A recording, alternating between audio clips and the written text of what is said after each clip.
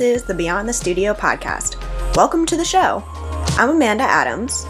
And I'm Nicole Muller, and we're here to help you figure out the business of being an artist. Here we'll share honest conversations with artists, makers, and business experts and dive deep into the work that happens beyond the studio.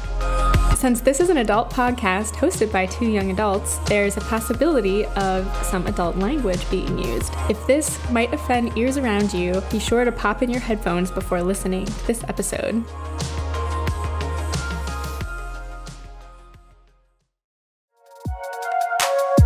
Today's episode of Beyond the Studio is brought to you by Storyblocks, an amazing stock video, audio, and image service that's royalty-free and pays their artists 100%.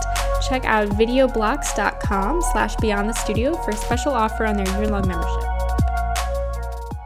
Before we dive into today's episode, we wanted to announce that we are doing a giveaway, Woohoo! which we have subtly promised over the last several episodes.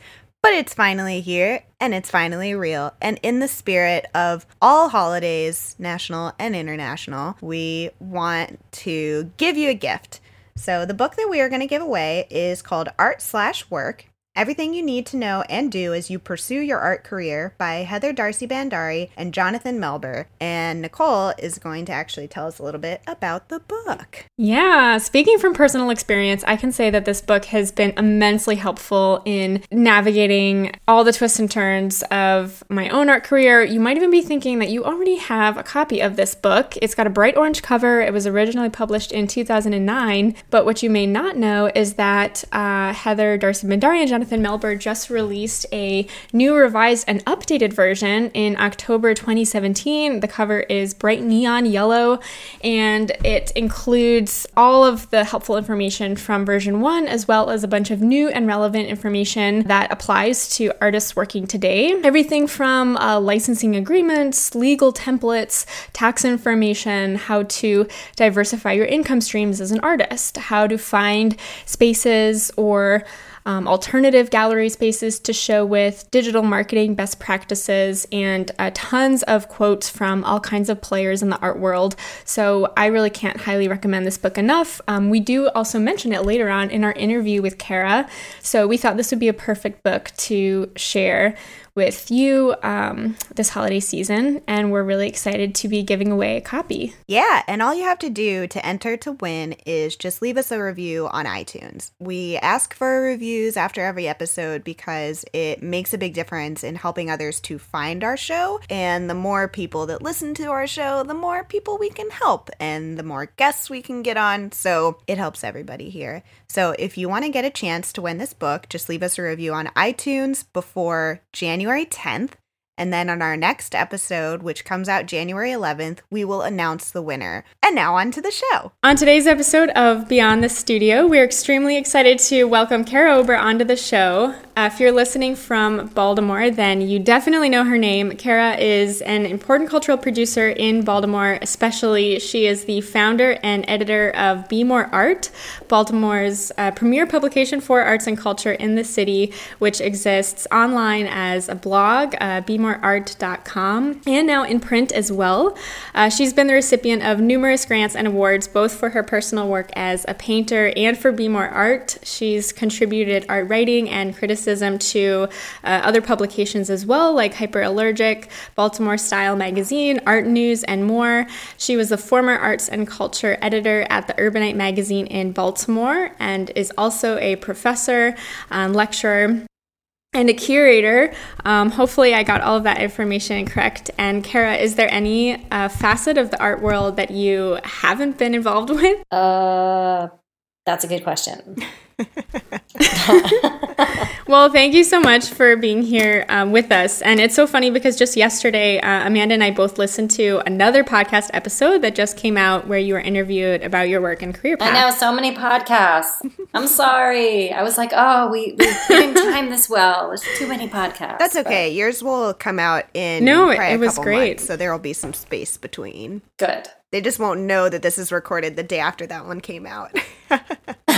Well, they know now. Right. Maybe I shouldn't mention that part. Yeah, that was like a couple weeks ago, but yeah. I think this will actually be, it might be our last episode before the new year. So I'll just It's crazy to say that in November, but Happy New Year to everyone listening at this time. And so we'll try not to create too much overlap between the most recent interview that you did, but we do just want to give our listeners a little bit of background too into your own work and career path. Absolutely. The history of Be More Art as well. So maybe just to start us off, Kara, would you mind describing a little bit of your own creative background and how you just got involved and working in the arts? So I always knew that I wanted to be an artist. That was always my goal. And but I didn't really know any artists growing up. And pretty much everybody in my family was like a teacher or working in education. So I didn't have a whole lot of mentors. Like I had a sense that there was this thing I was supposed to be doing and this world I was supposed to be a part of, but it just didn't seem realistic. So early on, I went into education and taught art to high school students for a while. And then during that time, I did get my MFA at MICA. They have this really great low residency program at MICA I think it was specifically designed for teachers. So you could go over 4 summers instead of going full-time for 2 years. Oh, okay. Even though I really wanted to be full-time in art school, this low residency program was great because the cost was half as much because it was spaced out over 4 years, and also because I could keep my job and like pay for it while I was going, which helps a lot. It really helped. I mean, it kind of sucked, to like write a check to MICA like every month or 2. But most of the people I was in this program with were teachers and had jobs, and most of them took out loans. So I was really fortunate that it was actually my husband who was like, "What are you doing? You're not taking out a loan. Like, you have a job." Yeah. So because I didn't have any debt when I finished my MFA, I was able to quit my high school teaching job and then start doing a lot of other things. That's great. Yeah. And what were some of those other things that you started doing once you finished that program? Did you continue teaching in any way at that point? Or is that when you really got started working on Be More Art? So I had always wanted to be a college professor. I think that was always sort of my game plan, that like, oh, this is a good job. You get to teach 3 classes a semester. You get paid to do your art. So that was definitely a goal early on. So I started adjunct teaching at MICA, at Hopkins, at a lot of area colleges all over Baltimore. I had already rented a studio with other artists, but I was really showing a ton in the first couple of years after I finished grad school. So showing in Baltimore, showing in DC, a little bit in New York, Atlanta, and Dallas. And like, shipping artwork is really expensive. Yes. Like, it sounds really awesome, but I was making these giant paintings on stretch canvas, and shipping them was kind of crazy. So yeah, note to self: international career, work on paper. You can roll it up much better. That's my golden suggestion for today. And so these showing opportunities, how did those start to come about for you? Were you applying to things, or were they through connections you made in grad school? Like, how were those starting to? I was definitely applying for everything. I was applying for a ton of things. I definitely, at Be More Art, I'll get these emails from people. Sometimes I know them, sometimes I don't. And they're like, I'm an artist, how do I get my work out there? And it's a really hard thing.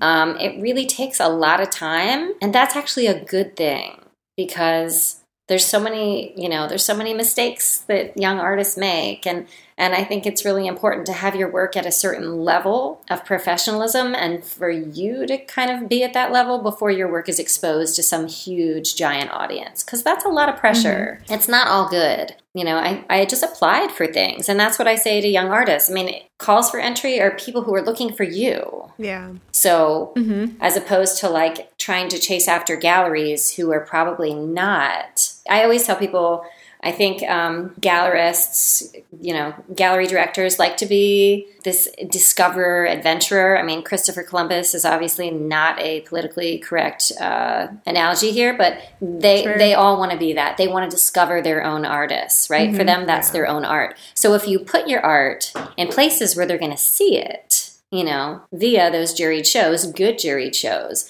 If your goal is gallery representation, I think that's the best thing you can do. I think that, and, invite these people for a studio visit. right? I mean, back in the day, people would like schlep around a portfolio and show up at a gallery, and that shit was awkward. That was bad. Yeah, you don't even have the buffer of the internet at that point really to use the reaction. Yeah, like a well-informed, well-phrased, respectful request for a studio visit, I think is really smart as well. I mean, after you have actually visited the gallery, right? There's nothing more sort of presumptuous as an artist who's like, come look at my work, and they've actually never supported the gallery in any way. So, I mean, that whole system is kind of crazy because it's supposedly this economic system. But it's a business where, you know, someone's selling something that can't be eaten or worn or lived in. So there's that. And then they're also, it's the kind of business where if you're not the right kind of collector, the gallery might not sell to you. Like that's a crazy business to be in. Yeah. So it's complicated. This is always so completely foreign to me because the gallery world is very different from the world where I'm selling my work, which is like at markets and doing wholesale through different stores and boutiques and doing online sales. And it's crazy to see these very distinctly different routes that people can take to sell their work. And I love learning about the side that I never work in because I think I always have been afraid to go that route just because it's so foreign to me. It is, and I think artists have a ton, especially young artists. I mean, unless you're an established artist, there's no reason why artists can't do what you're doing in sort of a craft route. I think a lot of the craftspeople, you know, especially the ones I've observed in Baltimore, but in other places, I mean, they're excellent at marketing their work. They've created a community with other makers. They've created places where people will come and buy, and it just seems like it's working. Like you're able to make an income, whereas, you know, a fine artist, maybe they'll sell 1 or 2 pieces a year. That's probably not going to cover their costs. More often than not, artists are, you know, showing the work, having a reception, serving the wine, putting the time and money in, and not, it's almost more like playing the lottery or something. Yeah. Not always getting it back out until you're at a certain level. Yeah. Right. Well, you described some of your motivations, too, for starting Be More Art, along with giving visibility to the cultural scene in Baltimore and encouraging attendance for what was already happening there was to be able to ask those questions and figure out for yourself, too, how artists are surviving, paying their bills, getting their work out into the world, and then using it as an excuse to ask nosy questions as well, which was really, you know, the motivation for this podcast too. Yeah, that's why I like it. That's why I like your podcast. Thank you. But I'd love to know, in those early days of starting to write for Be More Art, what were some of the early observations that you were starting to make as far as coming up with answers to those questions, things that you were beginning to just notice in that research? Well, I mean, for me, the main question always was, you know, how do artists survive? How do artists build their lives around their practice? I mean, artists don't want the same things as regular people, quote unquote regular people. I mean, it's never been a priority for me to like want to buy a nice car or like just like all these sort of status things, or like I don't spend my Sunday afternoons watching football. Like I just, for an artist, like the time, the studio, the space, the materials, most of it's time, just to make your work. And then, you know, also to be in community with other artists. Yeah, just figuring it out. Like, how does this work? If I didn't grow up, you know, sometimes I'll meet MICA students whose like parents are like famous artists, or they're at least semi-famous artists from New York, or they grew up around, and I'm like, you know so many things that I never knew. So in a way, I sort of invented this publication to find these things out. And I mean, the cool thing, I guess, and also the difficult thing about it is that no 2 artists do it the same way. Yeah. So I can ask the same questions absolutely of one artist, and like they're doing great financially or, you know, in other ways, and then talk to another artist who's, you know, their work is different, their market is different, their way of, you know, building an audience and forming relationships is different. But I'd like to think that there were definitely things that I could borrow and use for my own career as well. And then I wanted to share that with other artists. Yeah, I know that's what we've learned a lot from doing this podcast is just so much information that we've been able to glean from it. And it's cool to be able to ask the same questions to different people and get different answers. Initially, when I first started hearing it, my brain was like, oh no, like these people are contradicting each other. But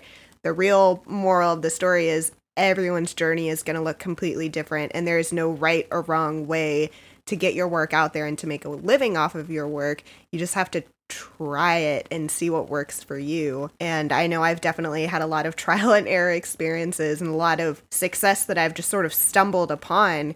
And you take those experiences and you add them to your like sort of stockpile of knowledge and just keep moving forward and gleaning more information. And it sounds like a lot of the motivation between you starting Be More Art and us starting this podcast is very similar, where it's like, I just want to learn how everyone else is doing it. Yeah. And also give people the opportunity to connect and learn from each other and not just learn only from me.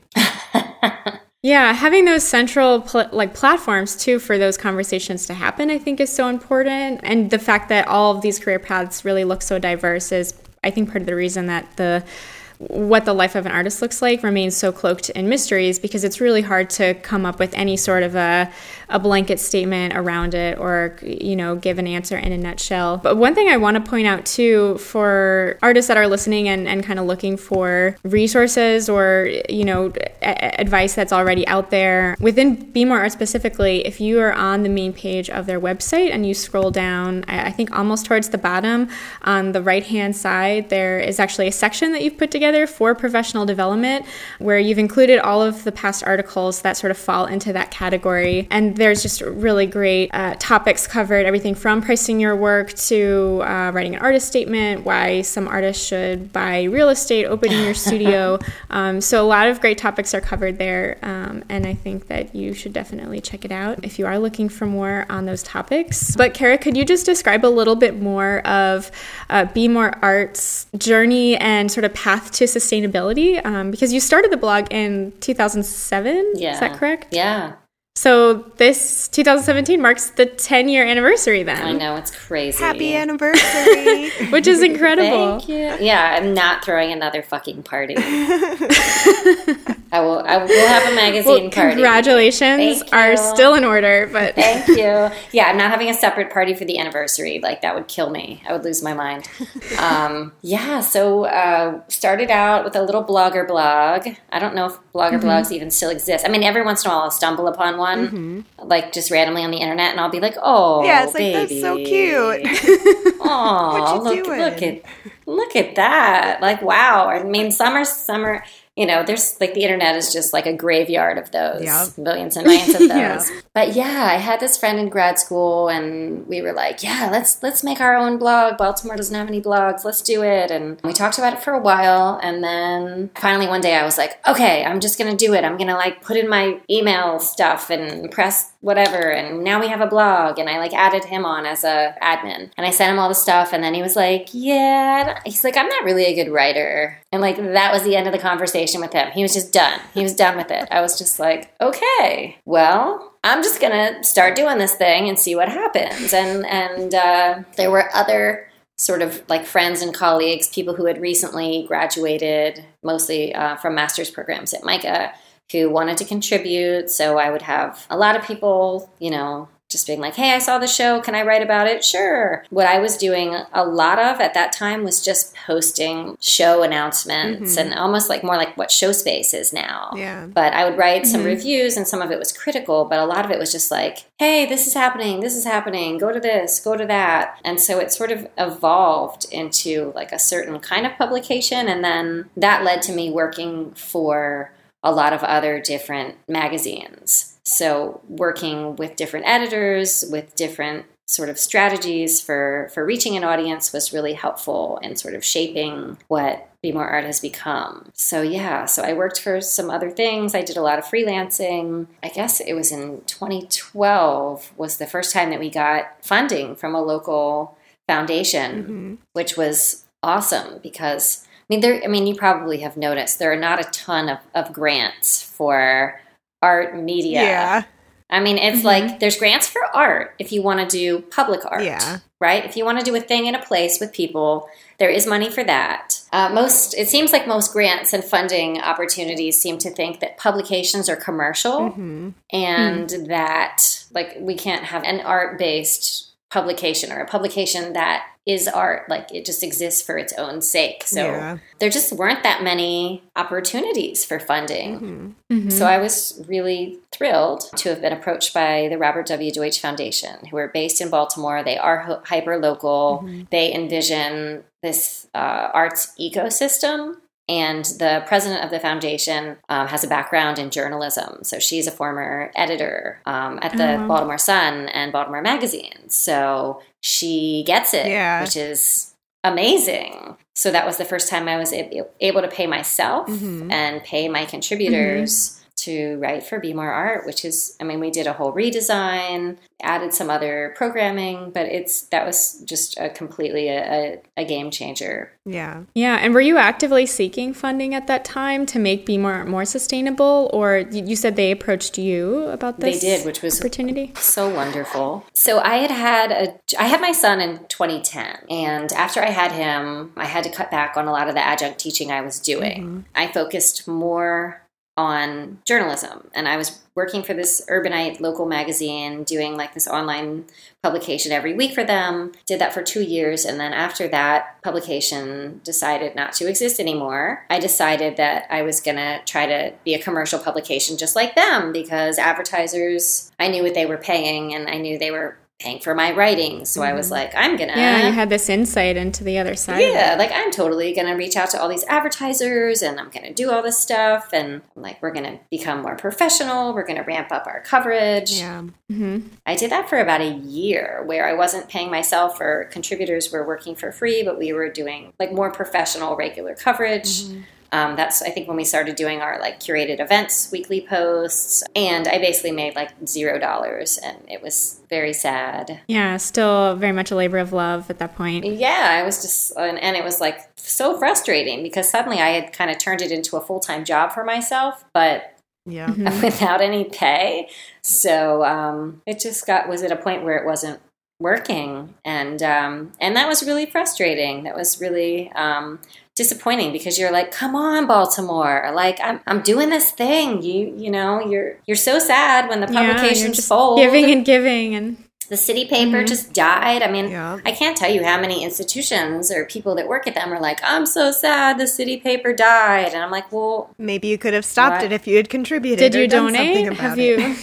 So, I mean, it's really, it's just interesting. It's an interesting business to be in. I think good journalism requires a ton of work and editing and professionalism and training, and it's expensive. Yeah. So, to do it well. Yeah, I don't know about this field I picked for myself, but I'm amazed that you've been able to take it from the web into print, because most media sources have been forced to do the opposite. Like, I think I even read that Teen Vogue is dying and they're going just online, and that's it. I'm like, yeah, Teen Vogue? That's crazy. Like, that's insane. And Teen Vogue is so amazing. I know. I started following them around when the election happened, and I was like, Teen Vogue is very woke. This is amazing. Yeah, it's fierce. What is the editor's name? She's awesome. Oh, I just don't remember. This great I know. I was. Her. Yeah. I'm gonna look it up, because I also was just reading about her. I was so sad to see that happen. I mean, they'll still be doing stuff online, but they'll still exist. Yeah. They'll still exist. Hopefully this isn't like a step towards not existing. Yeah. Hopefully this is just a step towards sustainability. I mean, an online publication does very different things than a print publication. So that was something that I've learned, and it's been really interesting to see the way people react to it, to have to figure out like a whole separate set of rules around print versus online. I like to see both of them as like a partnership or a family, but their content doesn't overlap at all. the design is very purposefully different. But yeah, I had this idea in my head for like a year that I wanted to make a really pretty art magazine in print. Yeah. And I didn't really know why. And when I finally got the funding to do it, then I had to figure out how to do it. Yeah. What are some of those obvious differences that you learned between an online publication and a printed publication? Well, I mean, one thing that I think is just different about this printed publication in general is that it's evergreen, it's thematic, and it's sort of a hybrid between, I like to think of it as a hybrid between a curated thematic exhibition and a magazine. And so it's kind of commercial, and it does have some ads at this point that are art-centric, but it's also, designed to be, collected and kept and long-lasting. And so if you pick up any of the issues a year or two from now, most of the content should still be relevant. And so that was like a weird thing that the designer of the magazine and I decided on, that it would just be something different, whereas online is very much like, what's happening right now? Who's doing what? Things that are kind of coming and going. So, ours doesn't have any calendar items. It doesn't have any, we try to avoid anything that's going to be like, we don't have exhibition reviews. And that really confuses advertisers as well, because they're like, well, I'm going to advertise this thing, but it's over in a month. So is that cool? Right, without that timestamp. Yeah. like do whatever you want, but it's evergreen. So it's more of like a permanent addition to your collection of media, essentially, as opposed to just like something that you consume every month or week and then you pass it on. Exactly. So it's like an art book, but it's... Yeah, it is. Has that made it a challenge to find funding or bring in advertisers for the print publication? Or do you feel like between the blog and print that they really are helping to sustain each other? So the interesting thing is that the print ads are actually much easier to sell than online. Okay. And online can travel. Online can mobilize people for events happening right now, or tomorrow or next month or whatever. But yeah, it's been much harder for me to sell online ads than it has for print. And I think just because the print thing is special and because there's a deadline and there really isn't anything like it around for a specific niche market. So it's like museums, art schools, artist housing, art-centric banks, which is fantastic. I mean, it was really exciting to get that support. I mean, and I honestly, like, this isn't why I do this. I hate all that shit. And it's... It's exhausting. I mean, I just want to make this nice thing. Yeah. And then for people to like it. That's the plight of the artist, right? Is we just want to make our work and we want to be in the studio figuratively, just focusing on the creative work itself. And then these are sort of all of those behind the scenes things that, might not be as enjoyable, but unfortunately are just wrapped all together into building a sustainable career. Yeah. So, and Elaine Welteroth is the editor-in-chief of Teen Vogue. Yay. Is what Google told me. But besides Be More Art, what are some of your favorite resources for professional development for artists, or places that you would recommend artists look to start to either build a repository of information or start to build these skills when it comes to figuring out how to bring in advertisers or how to price for their work or how to survive. Other sources of information? So I taught this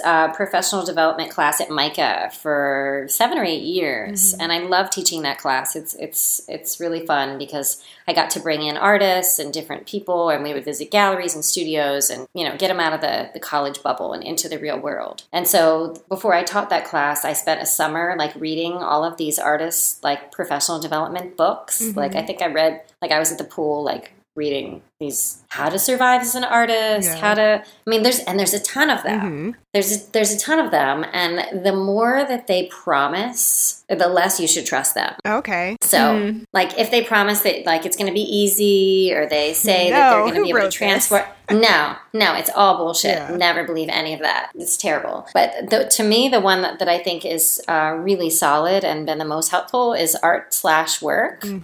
It's by Heather Darcy Bandari and Jonathan Melber. Heather would be a great interview for this podcast. She's wonderful, and she just came out with her second edition, like this past, like a week ago. We've been talking about it. Yeah, so I mean, that book doesn't make any promises. It doesn't say you're guaranteed to be as like. I see these things that they make me crazy, where it's like art world secrets revealed. Just pay me money and come to my thing, and like no, don't, just never ever. But yeah, I think that book is fantastic, and it's like just how to do this, how to do that, how to send a press release, how to ship a wet painting, like how to build a box for it. I mean, it's just like so. Yeah, I'll echo that because it's probably the one book that I turn to the most often, just for everything when anything new comes up career wise. It's yellow. It's really so I was talking to her about this when she was planning the next one, and I was like, "What color is the next one going to be?" Because like that bright orange color became sort of intertwined with the identity of the book. I was like, "Is it going to be green?" I think it should be green. She's like, "No. Yellow." Oh, love it. So I was like, all right, okay. So yeah, that book it's just really helpful. Yeah.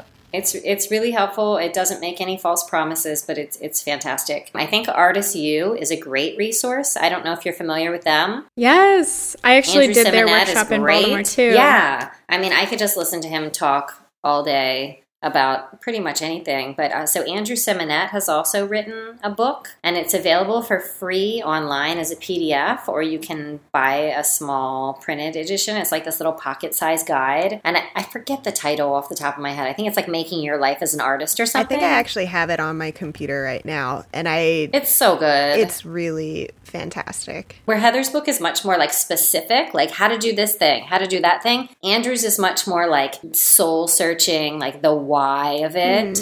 The why and the like, fuck it, just do it. Here's why artists matter. So it's like kind of two sides. You know, I think you kind of need both.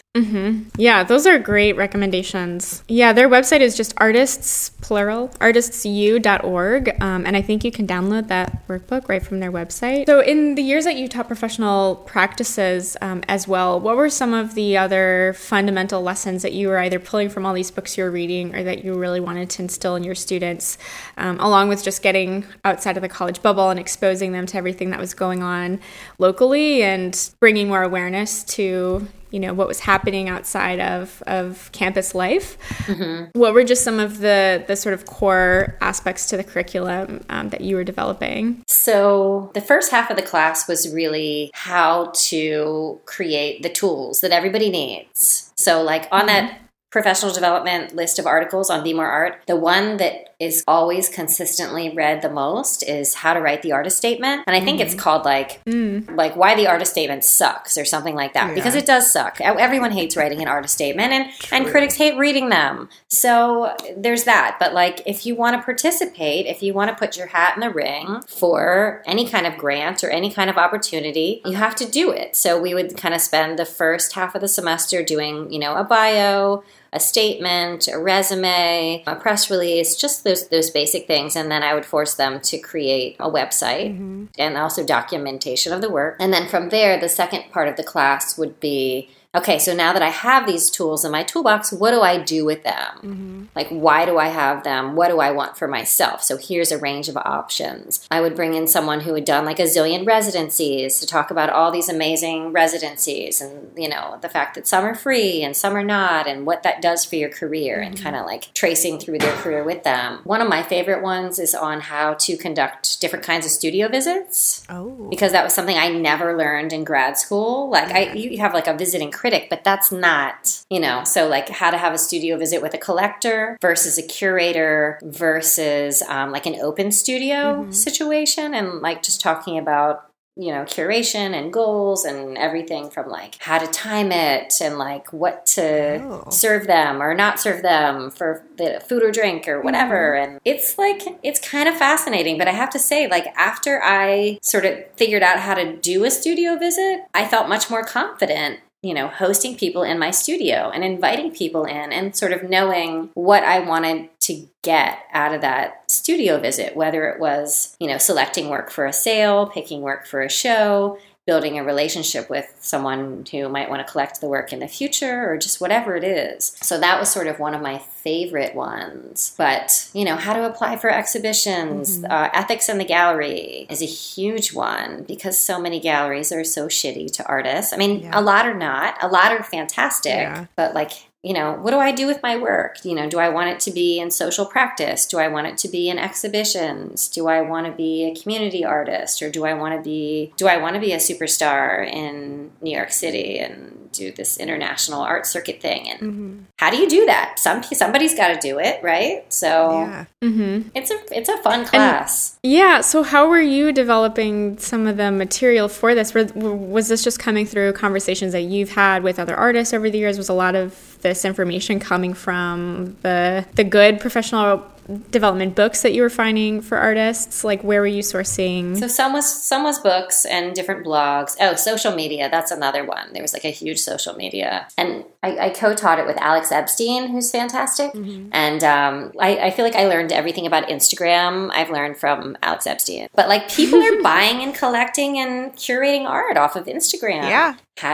What is the hashtag? How do you, what is the strategy? All those things are really helpful. Yeah. But then bringing in random, guest artists who have done interesting things. I think one year Alex brought in Dan Deacon and he talked about, being poor on tour and, how he filled his giant, bag with 50 cans of beans and that's what he ate for a month or two because he, it's these crazy things, but you're oh, he made this work. Cool. That's inspiring. I can take a little bit of that. Determination and crazy and roll it into whatever it is I want to do. Yeah. I wanted to know if you've seen things throughout the years of teaching this course, certain things become less important over time as the world around us develops and things that have really skyrocketed into importance, like social media, where, 5 years ago, this is not anything I was really thinking about. And now I'm I'm getting wholesale orders through Instagram just because someone happened to see that I was tagged in a certain location or they happened to check the right hashtag. And now that's a $500 order that I didn't have before. And now I do. Yeah, it's crazy. No, I mean, I think it's essential for teachers, for classes, for publications to evolve with the times, whatever that means. The way that you reach your audience is going to change, and that's really the only given. So figuring out what's working for other people. I mean, for me, I always like to do sort of active hands-on action research. So it means, usually it means emailing someone I probably don't even know and being hey, what you're doing is really cool. Can I ask you more about that? Or, will you come talk to my class about what you're doing? And most people are really generous and honest, both about their success and their failure, which is great. I feel over the years, I've only had a handful of artists who were kind of, for a long time, I think artists were sort of forced to pretend to be really successful, fake it till you make it. But there was no room to admit that you had a day job or that you were poor or that you struggled or that, you got a rejection letter. And I think as a result, there was this weird sheen of you will be a success or not. And it's fate or something. Yeah. I don't think that's helpful. I can remember being in grad school asking one of my professors, how did your painting get into this museum? How does an artist get a work into a museum? And he was oh, don't worry about it. And that was it. That's not helpful. That's not an answer. That's a shrug and walk away. Yeah, he did not want to tell me. And so that was something I wanted to find out. So I spent a lot of time figuring out okay, most artwork, some artwork is bought by museums, but a lot of it is donated. But artists can't donate their work, right? A collector can donate the work. Yeah. And then deduct that, the value of the work for tax purposes. But an artist can't do that. And most museums will not accept work donated by an artist anyway. Yeah. But it's who do I have to have dinner with? Who do I have to invite to my studio? Or, how do these relationships? So, and so probably the placement of that painting was a result of years of discussion, or maybe not, but it's pretty interesting how hard artists work. And then sometimes we pretend that we're not actually doing that work. So I I like to sort of pull away that screen and kind of show people what's really going on. Yeah. And I mean, I know that's a huge reason why we wanted to do this podcast. It's just create a platform of utter candor where people can say like, yeah, I had a day job for 10 years while I was trying to get my career started, or I still have a day job, or I'm like doing all of these different things to make it work. And even in the like craft community, there's definitely that kind of, there can be like a stinginess of knowledge, but then on the opposite end, some people are so incredibly open. And like one of my favorite things to do at a show is to talk to other makers and ask them, you know, where they're selling their work at and what other markets they're doing, and we'll talk about the nitty gritty of like how, you know, what are the dimensions of the space, how much is the booth fee, like is it worth it, how much did you actually make? And that makes such a huge difference. And like I know my first couple of years I did a lot of really crappy shows where I was barely making any money. And now from spending more time talking to other artists, I'm like, okay, I know this show is going to be worth 5 of those other shows. So I'm not going to waste my time on those, and I can focus on these bigger ones. It's the same with artists and exhibitions. Yeah. Absolutely. Yeah, and so much of this, the conversations that we're even having now are really hinge on the generosity of others. You know, we're doing the same kind of thing in cold calling artists. And so, you know, being able to bring people on like you, Kara, who are really open and generous with their knowledge has been such a big part of this. And it really, I think, does help, you know, all these other artists hone their own strategies and approaches the more that we can talk really openly. And it has also encouraged me to start to reach out more to other artists for help with things like I was trying to figure out how to price out large-scale mural projects to include that in the budget of these like public art proposals. And I have no experience with that, so I've started to reach out to other painters who are doing that kind of work to find out if they can share anything. So that's really cool, and I don't think I would have thought of doing that as much, like just that simple step of reaching out to get the conversation going. So I also wanted to ask, like, what are some of the things that artists aren't really talking about with each other that you think we should be a little more transparent about to generate that level of support, or really just to even to raise the economic profile of artists in society? What do I think artists should be talking more about? Like, what are the taboos? What is still taboo? Like things, if anything, or maybe we're all pretty open at this point, and we're doing a good job of sharing. It's different. Things are very different now than even 10 years ago. And I think someone like Sharon Loudon is having an impact and changing the way artists think about what they do. But I think, I think among younger artists, there's a lot more sharing and a lot more openness and a lot more, there's like less willingness to pretend.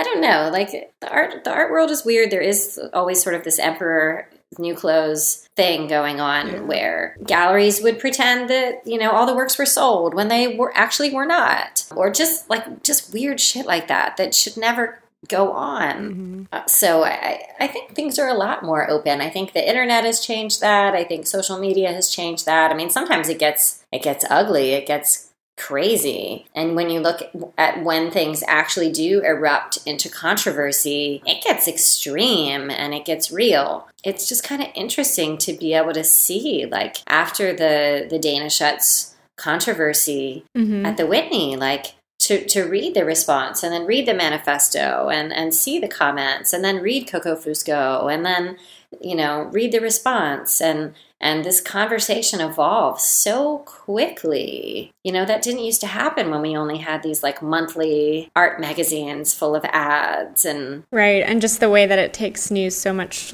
longer to travel that distance. Those boundaries really now are broken down with the internet. I mean, look at Artforum. Look at Artforum last week. Yeah. I mean, oh my God, it's like that. I don't know what's going to happen with that publication, but I mean, the editor has resigned.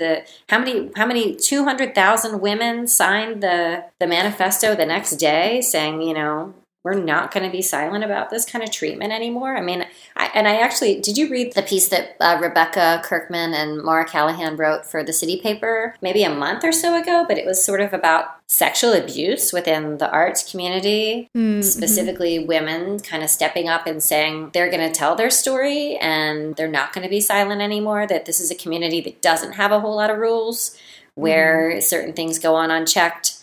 And so we're not going to really keep this happy veneer of everyone getting along if we're not. So I think it's important. I think it's healthy. Yeah, and the way that dialogue occurs so much faster now, that these responses are so immediate because of the way that we do have access to the information and can become an immediate part of the conversation ourselves. Yeah. I mean, the Me Too hashtag, right? I mean, it'll be interesting to see like what actually occurs versus what people are simply just putting out into the interwebs. But it seems like something is happening, and people are, especially women, seem to be much more willing to say things that they wouldn't have said even 5 years ago.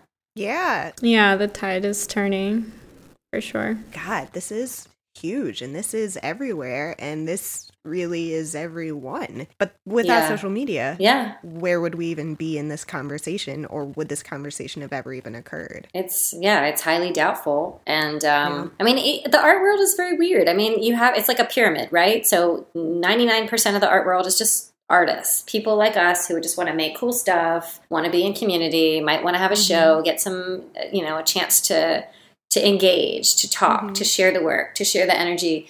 But, the top part of the pyramid, there's really entrenched structures of power. And there's just a few people that really control what is, increasingly what's seen, what's bought.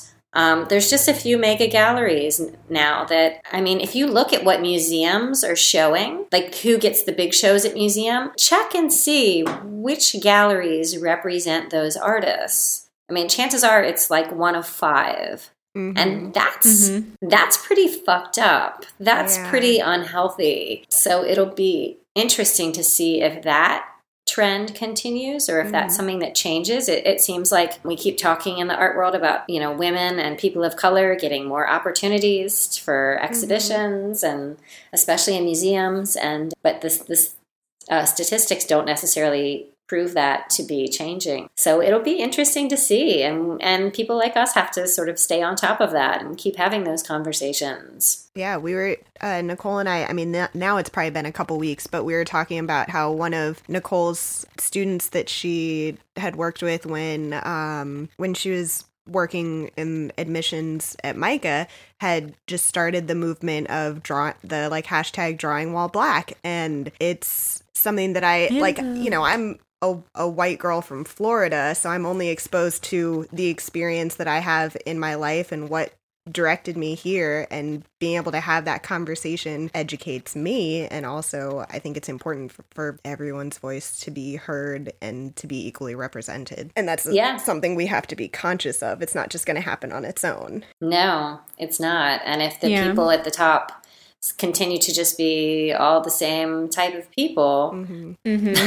we can't really expect a different result. What do you feel are maybe still some of the most common misconceptions that you see young artists holding on to about the way that the art world operates, or what are some of the most common questions that you continue to be asked by young artists in your work as a professor, curator, editor, and just someone very involved with the art world? I mean, I definitely think that the idea of the starving artist as the symbol of purity, as a symbol of what is good, it still exists to the point where, some of the students that I'll teach who are, paying $40,000 a year to go to art school are like, I don't want to ever show in a gallery. I don't want to ever sell my work. Somehow making money or getting paid for your work is dilutes the integrity of the art in some way. Yeah. And I think process. Yeah, I think that's really unhealthy. I mean, none of us are doing this because we want a lot of money. We would have picked something else if money was our goal. It's just rare that anyone in any other professional field would do so many things for free. So I think, for artists to ask for what they need, to ask for resources when they require them, and to not be sort of averse to, being paid for your work, I think that kind of holds people back. In other countries, in some European countries, if you're an artist, you just get a check from the government. You just get a check in the mail for being an artist. And I'm not convinced that the art being made there is all that great or any better than art being made here. But it is this attitude that like the work of artists is valuable and we value it. It makes our world, our world. It's not even like it makes it a better place. That makes it seem like it's not essential. No, it is. Art and artists are essential to society and culture. Yeah. There's so many of those weird preconceived notions. And I know in school I dealt with it a lot internally because there was such an attitude against craft where it's like you are either an artist or you are a crafter. And right. I don't see the difference. Like, it's both creative work, and I had to really break down that idea for myself and accept the fact that, like, yes, I want to sell in stores and I want to sell in markets and I want to make a living off of my work.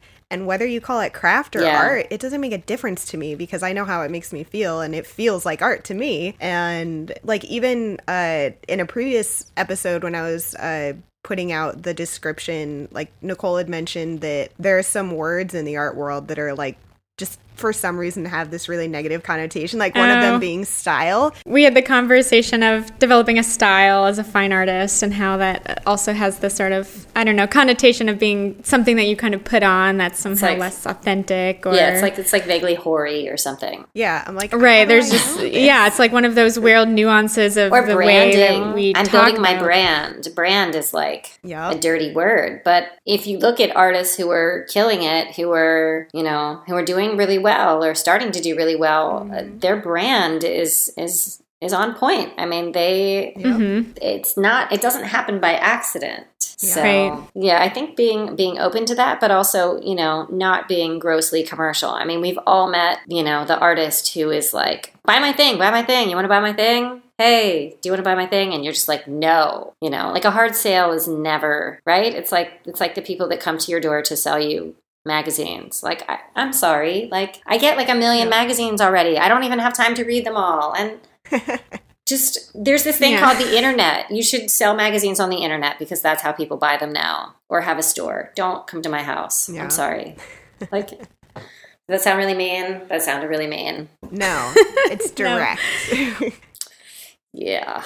But there's certain things that work. It's like in critique with students. I mean, you don't want to be too heavy-handed. You don't want to crush their spirit or their soul. But if they're doing something that's really not working, you're not doing them a favor by saying that it is. I mean, it's the same with writing art criticism. I mean, I feel strongly that I need to be constructive when I'm being critical. Mm-hmm. So I need to offer suggestions on ways it could be better. And it's biased. It's my opinion. If I don't say that and I'm not honest and I'm saying something is good when it's not, that's not helpful. Yeah. It might make like the artist's mom happy, but that's like no one's going to want to read that. Yeah, and kind of related back to just the idea of branding being something that, almost sounds like a dirty word in the art world. I think that the way that we approach our own work, where we are really critical of it and trying to deconstruct it and to understand it from all angles, I think, if you could take that same approach and apply it to the way that you go about your career as an artist and how you're fitting all those pieces together, then, you really can just view everything as something else to put in your toolkit, like you were saying. And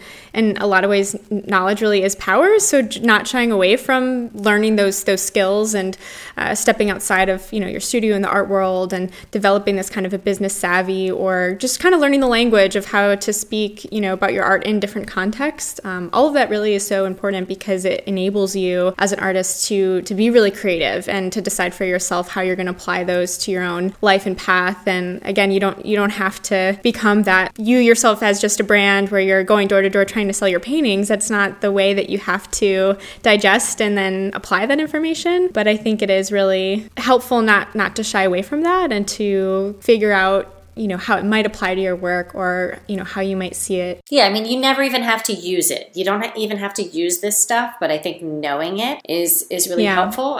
The one other book I would always make my students read that I think most of them hated was in that PD class was 7 Days in the Art World by Sarah Thornton. I've not actually read it, but I know the book. And we'll include links to everything if anyone feels so inclined to do their own research. Yeah, it's kind of like art gossip, but she conducted like 300 interviews with all the top names and players. It's really, it's designed to be a little bit salacious, and it's designed for regular people to read, not just artists. And it doesn't have a lot of art speak, and it is a little bit sensational. And I think that makes artists mad. But it's like the tippy top of that art pyramid and what goes on there. I think it's good for artists to know. And they're like, this isn't really real. This doesn't really happen. I mean, the one chapter on grad school is like a critique with Michael Asher at CalArts. So that's obviously not a typical graduate critique. But even so, like, it was a thing. It's like a very famous program and method of critique. And so, yeah, I do think that book is worth reading for every artist, even though it may be a world that you never even stick your little toe into. That's fine. It's like, know your enemy, you know? I know she wrote another book that was called like 30 Artists or something, and not to be confused with the Rubel family's exhibition. But to me, I haven't read that one. And it's about like famous artists only. It's like 30 famous artists. Or I don't know what the number is, actually. I don't think I can learn all that much from famous artists because they're just like way too far ahead. And when they got famous, the rules were different. Yeah, it's such the exception. And yeah, so I would much rather read about an artist who's just like a little bit famous, who's maybe just a few steps ahead, and talk about how, you know, they got from point A to point B, not like A to Z. A to Z doesn't interest me all that much because it doesn't relate. It's more just like, oh, look at these cool people. They're doing, you know, whatever they're doing. But yeah, I do like that first book. And I think she's working on a third one, but I'm not sure what that is. Yeah. And that makes sense because if I look at artists, like, every once in a while, I'll look at, like, you know, makers that have their work in stores. If I look at artists that are so much further ahead and really built up their career 10 plus years ago, it's not actually going to help me with where I am right now in this point in time. And I think that's very good advice to think about regardless of where your ambitions lie, just to look at people that are just a little bit ahead of you and that are, you know, working in more recent times, because someone's success 10 years ago is not going to equate someone's success now. No, it really doesn't translate. It doesn't at all. And that's, you know, even with professors working with art students, if they're showing them, you know, the famous artists from the 50s and 60s from art history, I mean, that's great. But, you know, I want to see someone who lives nearby who's maybe 5 or 10 years, you know, older than me or ahead of me, and or even, you know, the age is irrelevant, but just, you know, someone who's just a few steps. How did you get there? Yeah. What did you do? Where did you show? Especially if the work is in some way similar. I really think that's the best kind of research for young artists. Well, this is a bit of a segue, but regarding how you balance everything that you have on your plate, because you do a lot, how do you make time for yourself and for family and to actually enjoy the life that you've built up for yourself and not just be working 100 hours a week? Yeah, my husband gets mad at me sometimes. He's just like, you work all the time. And I'm like, but I love my work. And he's like, please put the phone or the computer or whatever, please put that down and just be here now. And so I'm trying to do a better job of listening to that. You know, when I made a decision that I wanted to become a parent, I was, you know, pretty old to do that. And definitely it wasn't something I thought I was going to do until I was like, yep, I'm doing this. I mean, in the art world, like a lot of people judge you, you know, I didn't even want to tell people. Like I didn't want to tell my dealer at the time, this gallery I was working with, to be like, I'm pregnant, I'm having a, like, I thought, I was like, he'll probably just break up with me or something. Like, like people, I mean, and he didn't, it was fine. But like, these are the things that go through your head. And I, you know, had so many people say, seeing my giant belly saying, oh, do you think you'll still make art? It's like, well, I tell him to still breathe. So that is so unfair. Like no man has ever been asked that. No male artist has ever been asked that. And like, yeah, there are physical things that are different between men and women, especially when you got a little baby. But like, that's, it really is like it's just like a huge mind fuck, really, that, you know, as much as possible, you have to try and not subscribe to. But at the same time, I think after I had him, I was really trying to like prove that I'm still an artist, I'm still ambitious, I'm still relevant, and that's kind of exhausting too. I mean, why have a kid if you're not going to enjoy spending time with them? And I do enjoy spending time with him. You know, there's only so many things you can do. I rented a studio space recently at Area 405. It's kind of like, you join the gym, so you're going to exercise because you pay the money. Yeah. So I'm kind of like forcing myself to go there and make artwork. I think it's important to do. Yeah, it's tough. It's tough when you sort of love your work, but it can take over your life. So I think having friends that are outside of the art world, exercise or whatever it is that you do that's like something different, just being healthy, cooking. Like I get as many food magazines as I get art magazines. It's kind of ridiculous, actually. Trying to do all the different things and then just stepping away and just being a person keeps you sane. Yep. And I think it probably will always be a battle when your quote unquote job is your most passionate thing. And like Nicole and I were just talking about hobbies, and it's like, well, do we have hobbies if we already do what we love the most? I don't know. Yeah, artists don't need hobbies. Our entire life is other people's hobbies. We don't. Yeah. That's my stance. It's so true. Like we really don't need them at all. Yeah. Like just downtime. What is that? I mean, that's boring. I'm terrible on vacation. I'm like the worst on vacation because I want to be doing my work, at least writing something, at least reading books or whatever it is, expanding my brain. It's doing nothing I don't know how to do that. Hard. Yeah, I don't like that. So I bring work along with me on vacation. I do, or I take vacations specifically to do work. Is that boring? Is that terrible? I don't know. I'll have to make sure that my husband doesn't listen to this episode, because he basically just had an intervention with me where he's like, so how many hours a day do you think you're working? And I'm like, I don't know, like 8 or 9 a.m. until I burn out at like midnight to 2 in the morning. And he's like, yeah, no one else works that much. Like you need to have a cutoff time. And so we had to like sit down and come up with a schedule for me to actually clock out of working on, just sewing all day, every day. Aww. I'm like, okay, this could work. He really loves you. Yeah, he's really good. Very helpful. That's he nice. Has good work-life balance, and I don't.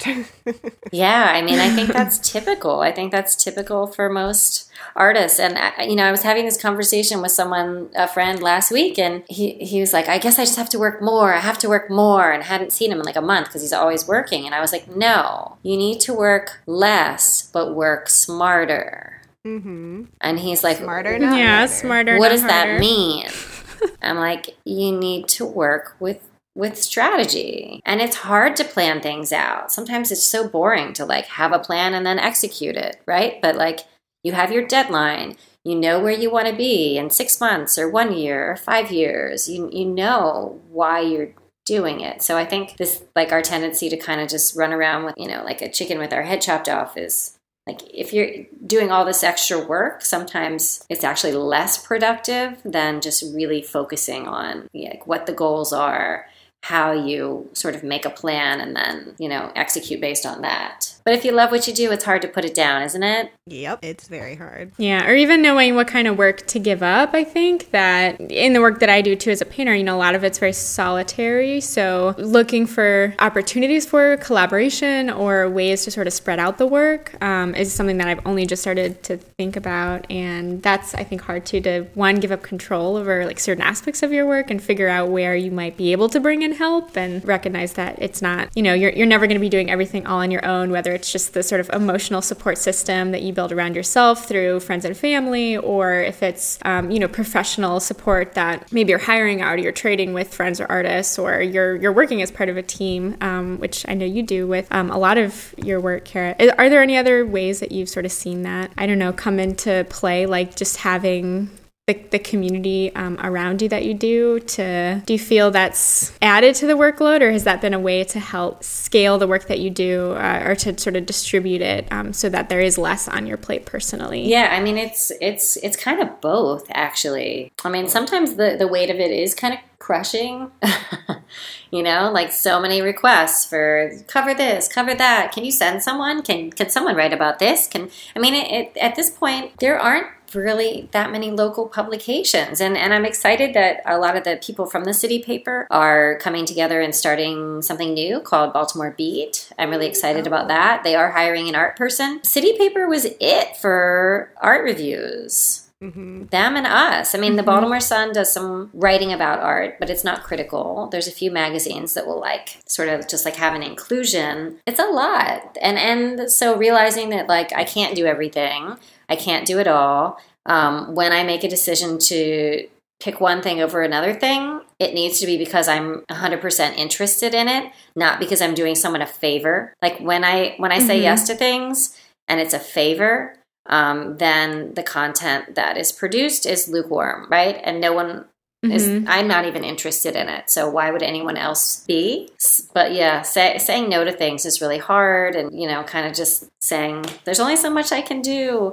But yeah, I do have like a few really wonderful regular contributors who just, I can count on them when they say they're going to write about X and send me the copy and it's going to be this many words on this date, it comes in.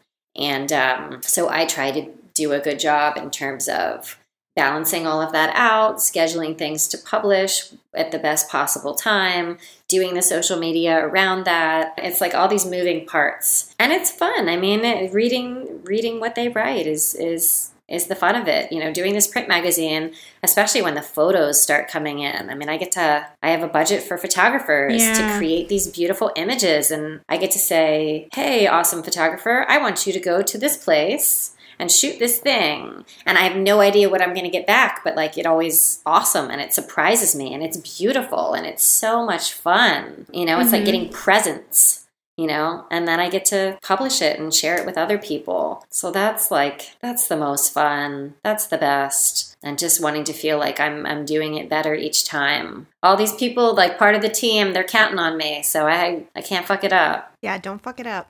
You know, it's like number so one. What are some of the things that you're most excited about just looking ahead the next maybe 1 year, 5 years? Are there any kind of things coming up that you envision either for the evolution of Be More Art or your own personal work? I mean, I have a couple of things just in the next like 6 months that are exciting. I'm going to go to Miami for Art Basel this year, and the Untitled Art Fair has a radio station, and they do not just podcast style interviews, but they do like experimental music, they do sound art, they do all this cool stuff.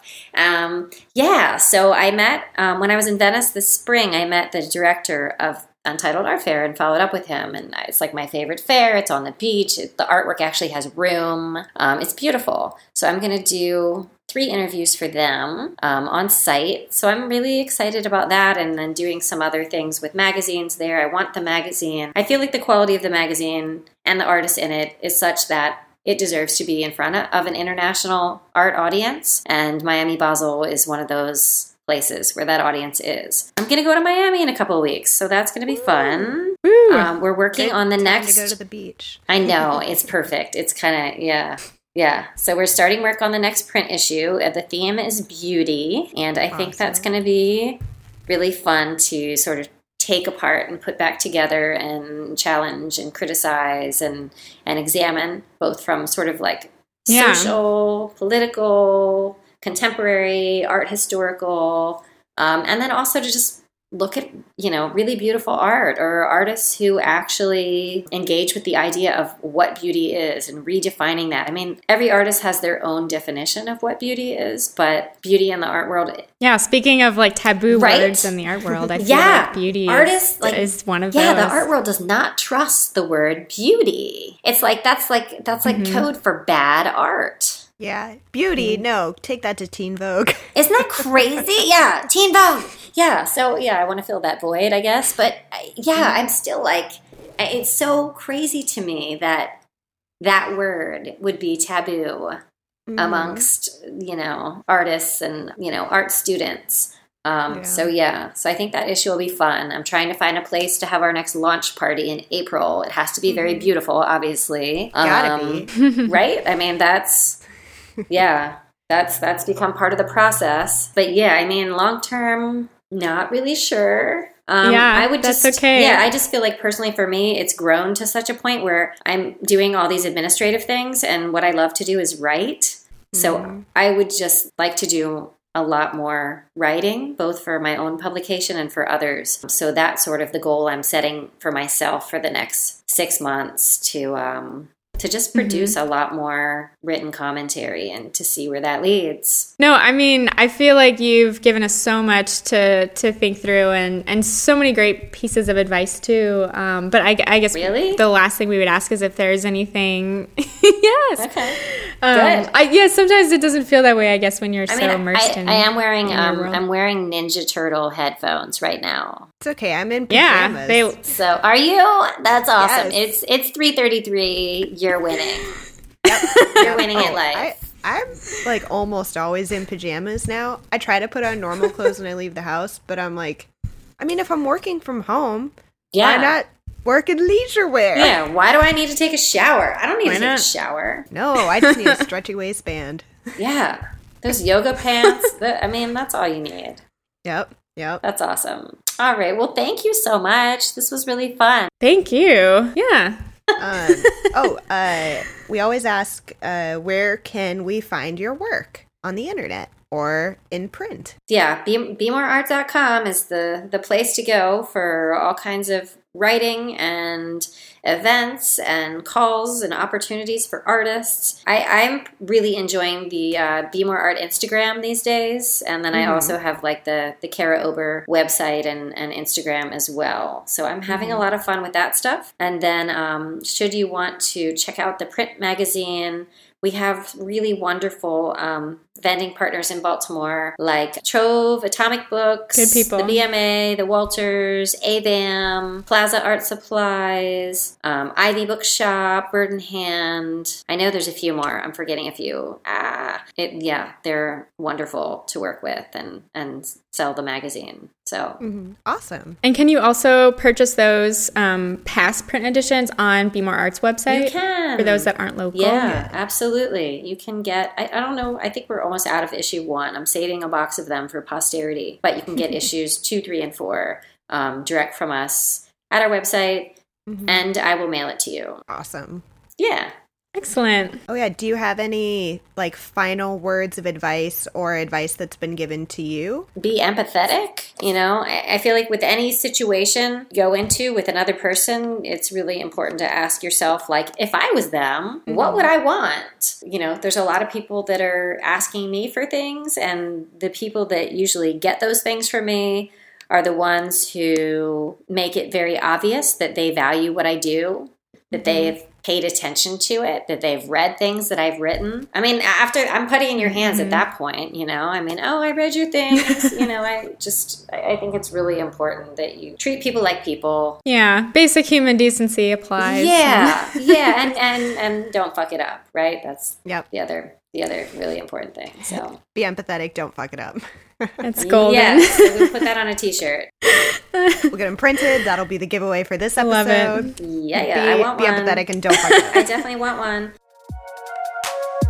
Today's episode of Beyond the Studio is brought to you by Storyblocks, the first place that creators go to find amazing studio quality stock footage, audio, and images for a fraction of the cost. Check out videoblocks.com/beyondthestudio for a special offer of a year-long membership for only $149. And you know what's our favorite part? They don't take a cut, which means you save money while their global community of artists get 100% of that sales price.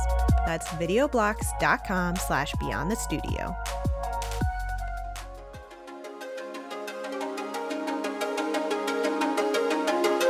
That's it for this episode of the Beyond the Studio podcast. You can find show notes, references, and a brief summary of the episode over at our website, beyondthe.studio. We also ask you to sign up for our email list where you can find all kinds of exclusive content that we don't have available anywhere else. That you can do at our website as well. Thanks again for listening to this episode. Happy early New Year and happy holidays. We just want to give you one last reminder to enter to win our free book giveaway for Art/Work, Everything You Need to Know and Do as You Pursue Your Art Career by Heather Darcy Bindari and Jonathan Melber. So just leave us a rating and review on iTunes and we'll announce the winner of our giveaway on January 11th.